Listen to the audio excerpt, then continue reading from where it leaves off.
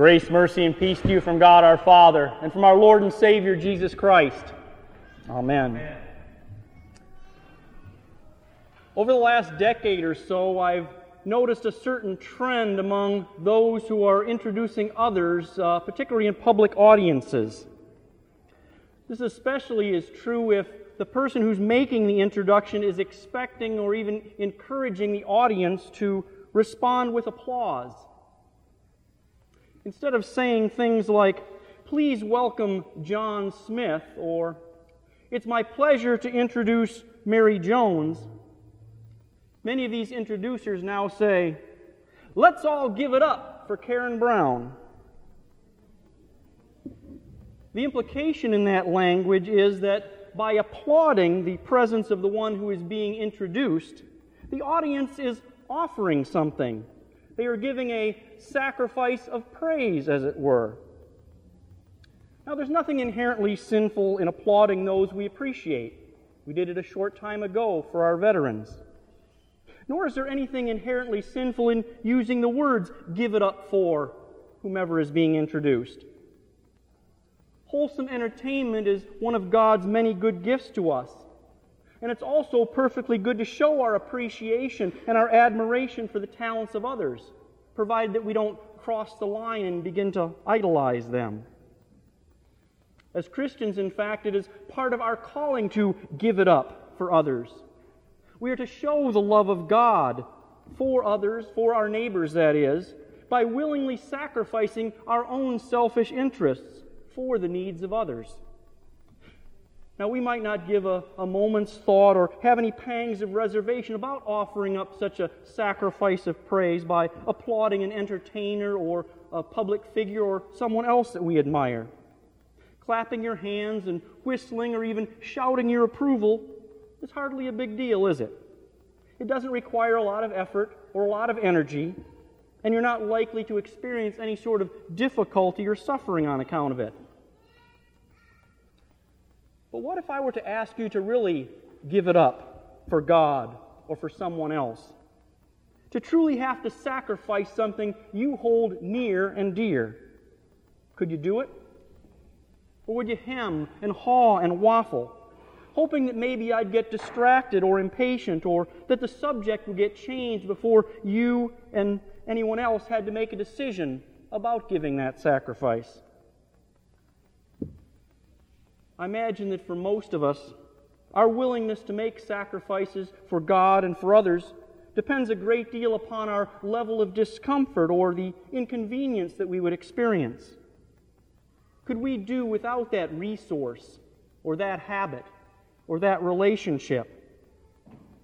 What effect would the sacrifice have upon our lives? Could we adjust without a great deal of difficulty?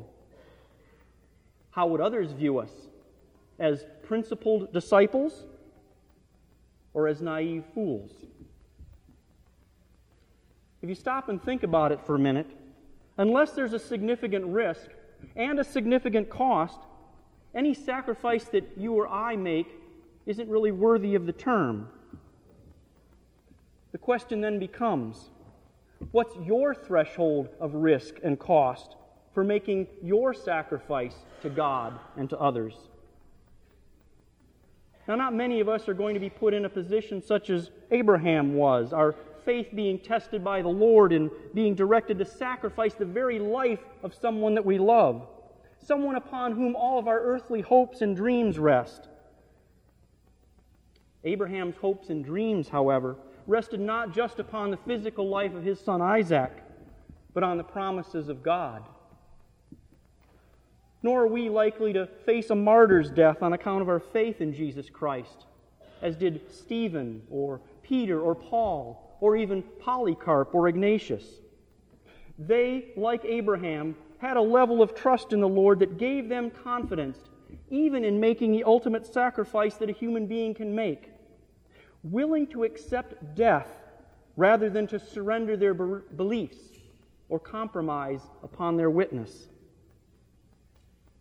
Sometimes, however, sacrifices aren't nearly quite so dramatic, even though they might be just as dangerous. We see such sacrifices in today's scripture readings. The widow whom Elijah met at the gates of Zarephath seemingly had nothing to offer the Lord's prophet but a cup of water. She had other modest possessions, though. A cup of flour, a little bit of oil, and even a few dry sticks that she was gathering as they spoke.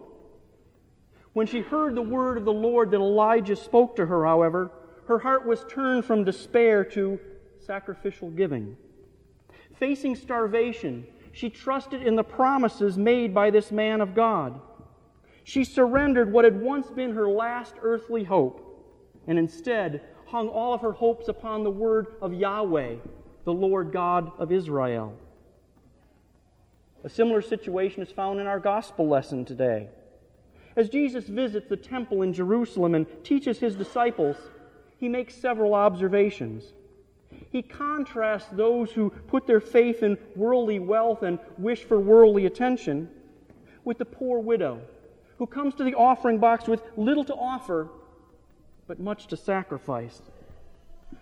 Like the widow at Zarephath, this widow of Jerusalem gives what little she has, but gives every bit of it to the work of the Lord. And in our hearts and in our minds, that never-ending wrestling match begins once again. In this one corner, our faith nods in amazement. What faith these women have, we marvel. With nothing left to lose and with no visible hope, these women have thrown themselves before the mercy seat of God. In the other corner, we shake our worldly and rational heads and snort, what fools they were. They should have at least enjoyed what was left of their lives with the little bit that they had. And so we come back to the question, what are you willing to sacrifice for God and for your neighbor on account of your faith?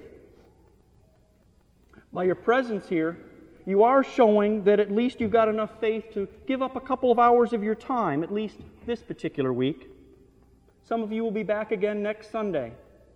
Others we won't see for weeks or perhaps even months. But before you get all self-congratulatory on having made the effort, realize this.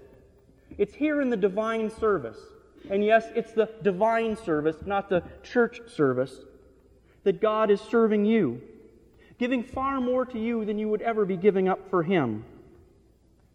You're really not sacrificing a whole lot of what's really and truly important to be here, are you? If you think so, think again, if your pride will let you. What then, for you, defines sacrifice? Would it be a sacrifice to spend as much time each week reading and contemplating and praying over God's Word as you do answering email and texting and navigating Facebook? Is sacrifice putting as much time and effort into preparing and giving a Sunday school lesson for eager young minds and smiling young faces as you put into a presentation for work or for school, or even for making your picks in the office sports pool?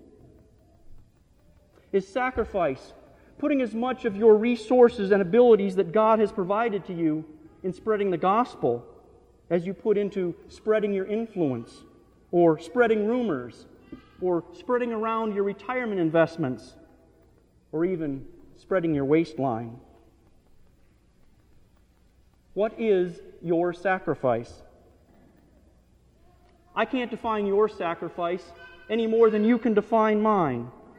You have to let God's Word and the work of the Holy Spirit upon your heart govern that, by putting away all of your sinful resistance and your selfishness. What's more, I can't force you to sacrifice what you ought or how you ought by badgering you or by making you feel guilty about it.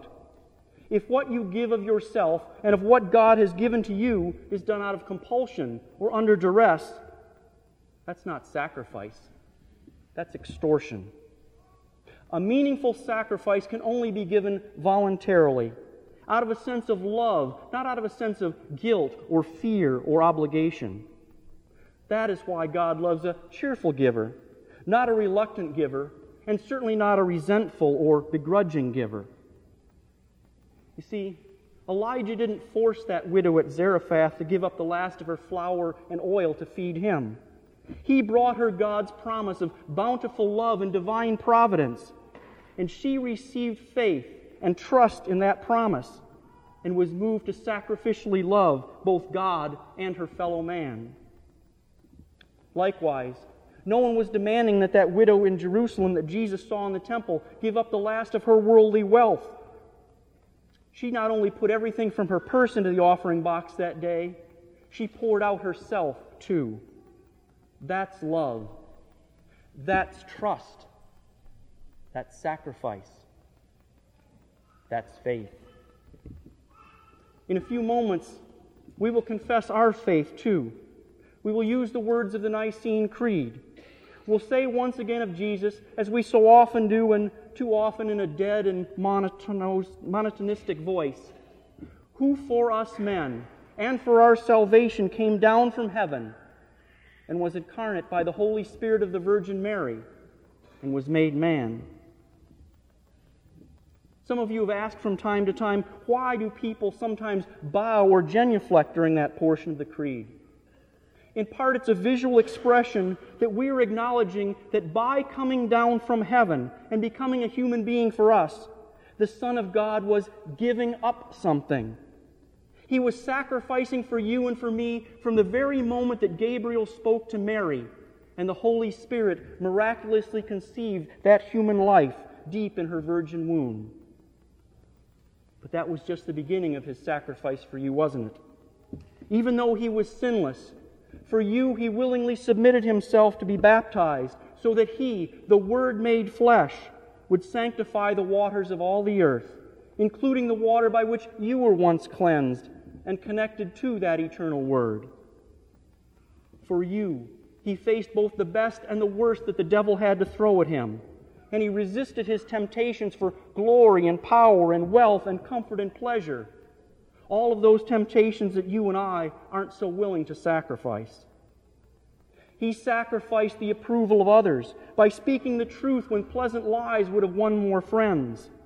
And He remained silent when a word from His lips not only would have destroyed His enemies, but blotted them out from existence itself.